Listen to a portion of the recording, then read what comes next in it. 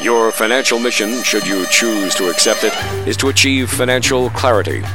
New intel suggests that bad financial actors are constantly filling the landscape with misinformation and other barriers and obstacles, leaving you with limited time to make the right choices for a successful financial future. To make things easier, we've chosen your team for you. Financial Commander Janine Theus will help lead you to success. As always, should you avoid the excellent guidance you're about to receive, you'll be disavowed. Also, this message will self-destruct in 3 seconds. 3, 2, 1.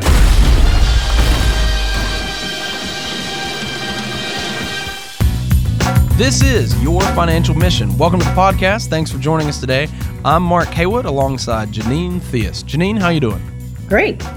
Well, we thank you for joining us. Janine, of course, is your financial commander and CEO and founder of Theus Wealth Advisors here in Columbia, Howard County.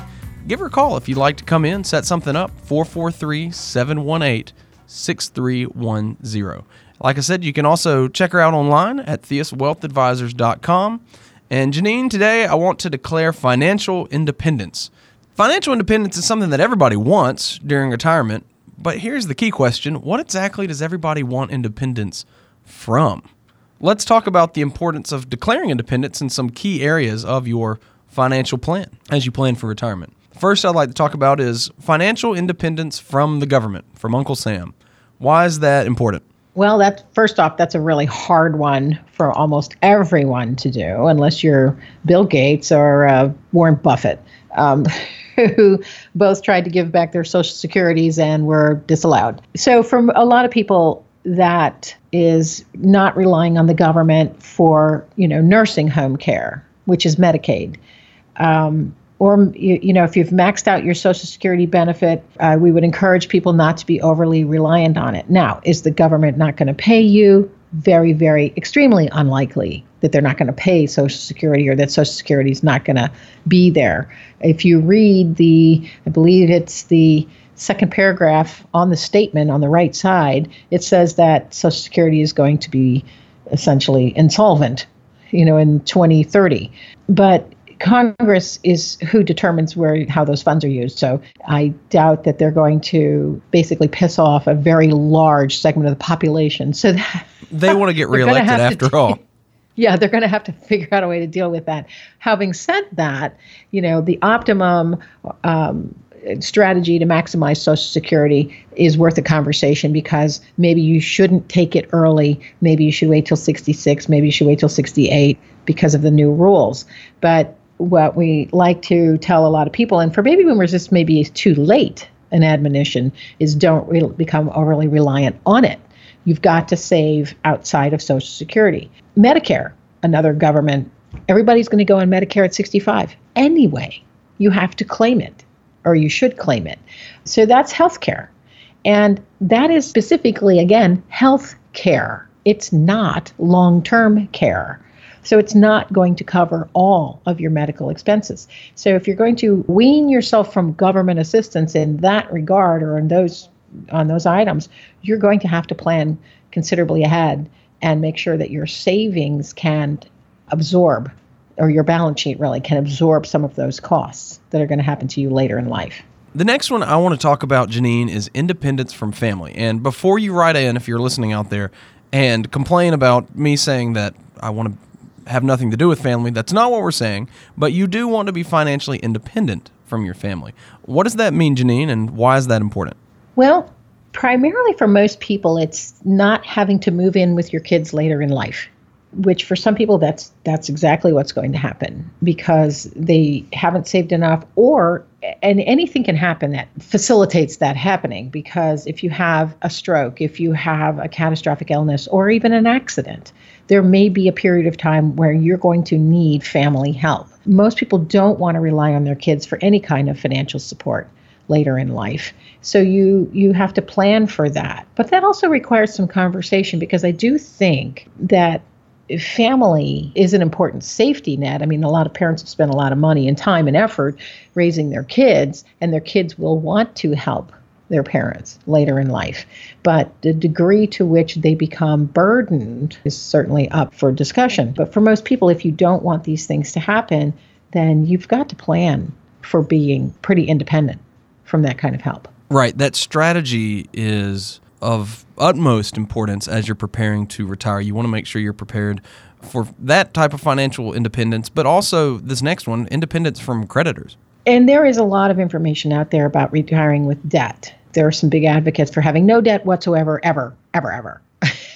That's just not realistic necessarily in our world.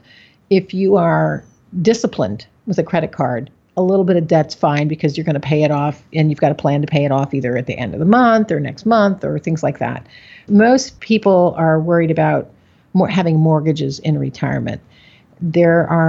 We can have a debate either way, whether you should have a mortgage or not. And it's all going to depend on cash flow, what you've saved, et cetera. If you go into a reverse mortgage, that is a debt. And the debt may be payable by your heirs, potentially. So debt itself is not terrible, but it needs to be controlled, it needs to be understood, and it needs to be planned for and managed. And what about independence from your employer? I know that may sound counterintuitive as we're talking about retiring, leaving the workforce, but that independence is important. Why is that? Well, there are a couple of factors here. Obviously, when you retire, you're not going to be earning a paycheck every month from that employer. So here's a thought. If you are getting a pension from a previous employer, you're still not exactly independent from that employer. And there have been cases when very large companies have gone bankrupt, or their pension systems have failed, or the bondholders who are in retirement were screwed over because of the way the company for lack of a better managed. word. Yeah, for lack of a better term. And so again, that's kind of like Social Security, putting all of your money in one bucket or eggs in a basket. In order to have some type of independence from an employer, you don't want to leave money with an employer if ever you can help it. And you need to move it to where you have the control of it. So you don't leave money in an old 401k, you move it to an IRA. And these things should be strategically planned, obviously, because you are now in retirement replacing earned capital, if you will, with saved capital. And that plan has to work for you for this, 30 to 40 years, depending. So the only way to get that smooth independence from an employer is to completely break free with the way you've strategized your savings. And finally, Janine, today I want to talk about independence from the stock market.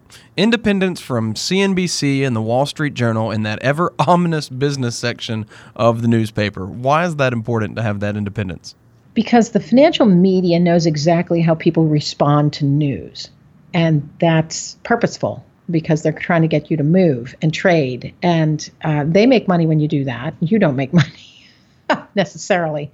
I think independence from the stock market is really having a full understanding of the research behind where returns come from, how the stock market actually works, how your portfolio is supposed to behave, examining your expectations, which are then realistic expectations for return versus risk.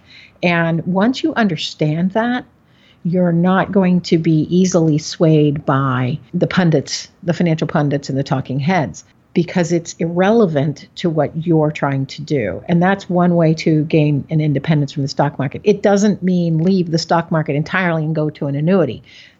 A lot of people will argue that, but that's not what this means, because you are going to need growth in portfolio to offset inflation and taxes down the road anyway. So let's make sure the strategy is correct and that you understand what your personal philosophy is, what the investment philosophy is for the portfolio and the investment objective, so that you can basically watch paint dry on the wall, which is exactly what you're supposed to do with a good investment policy.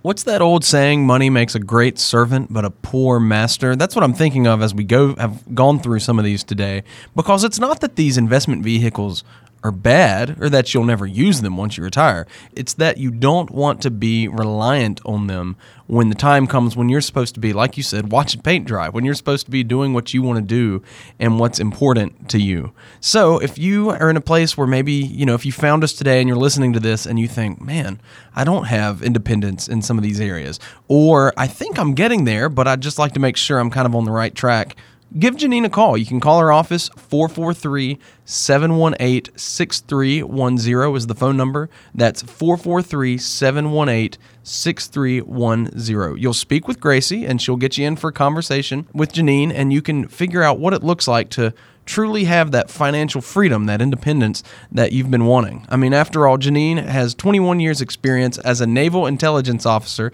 and she'll give you the straight skinny on your financial plan. So you will know when you come out of there if you have achieved this financial freedom or if there's some areas to tweak in your portfolio and if you're on the right track. Again, give her a call, 443-718-6310. Well, Janine, thanks for joining us today. This has been Your Financial Mission.